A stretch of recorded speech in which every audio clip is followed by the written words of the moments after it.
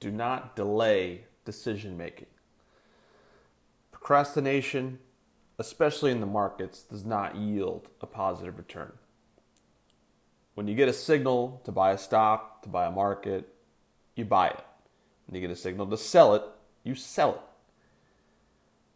Typical mediocre investors, let the excuses invade their logic. Kind of like, when it's time to get up for work or something you don't feel like doing. When you get the signal to do it, when the alarm goes off, when your husband or wife, girlfriend, boyfriend, fiance tell you that it's time to go, it's time to do something, it's time to get ready, we don't feel like doing it, that comes with a lot of risk. And in the markets, it comes with missing big moves. Or if you're in the position, you get the signal to get out, you risk taking a huge loss. Here's a couple of examples, some of the things that we say to ourselves that, might invade our logic and it might keep us from doing the right thing.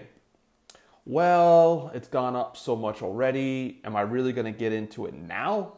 Let's just wait and see how it looks like in a week or, a couple of weeks. Or until this report comes out or till after earnings.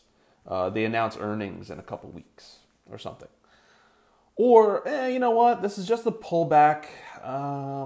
They have a new product launching, next quarter. I think it's going to be a real game changer, so let's just stick with it for now. Let's not get out. Let's just stick in for a little while longer. These are all things that we tell ourselves that sound great and feel really good. They sound logical. But like I said before, they carry tremendous risks, especially if you make a habit of them. And I believe this is where, all investors, good and bad, have had these moments. The good ones don't make a habit of them, or they don't act on them. They might still feel them, even 30 years into a career, a great career. Maybe the best ones don't have them anymore.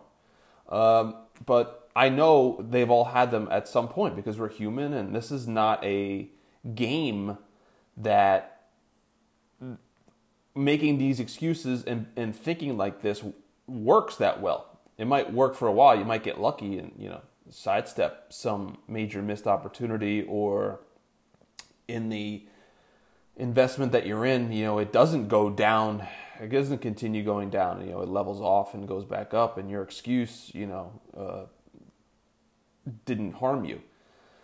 But, all it takes is missing one big winner or holding a loser just a little too long, and your performance gets all messed up, and your success and your progress can get significantly impeded. And it's just those little things. It's not, these things don't happen that often. When they do, they have to be adhered to. You have to get in when it tells you to get in. You have to get out when it tells you to get out. And, it takes a lot of guts to keep buying breakouts, to, keep sticking with that trend, even though it gets a little too volatile for you. Gets a little too volatile for people to stick with it. I mean, this is the price to pay for capturing big moves. And the same thing on the downside.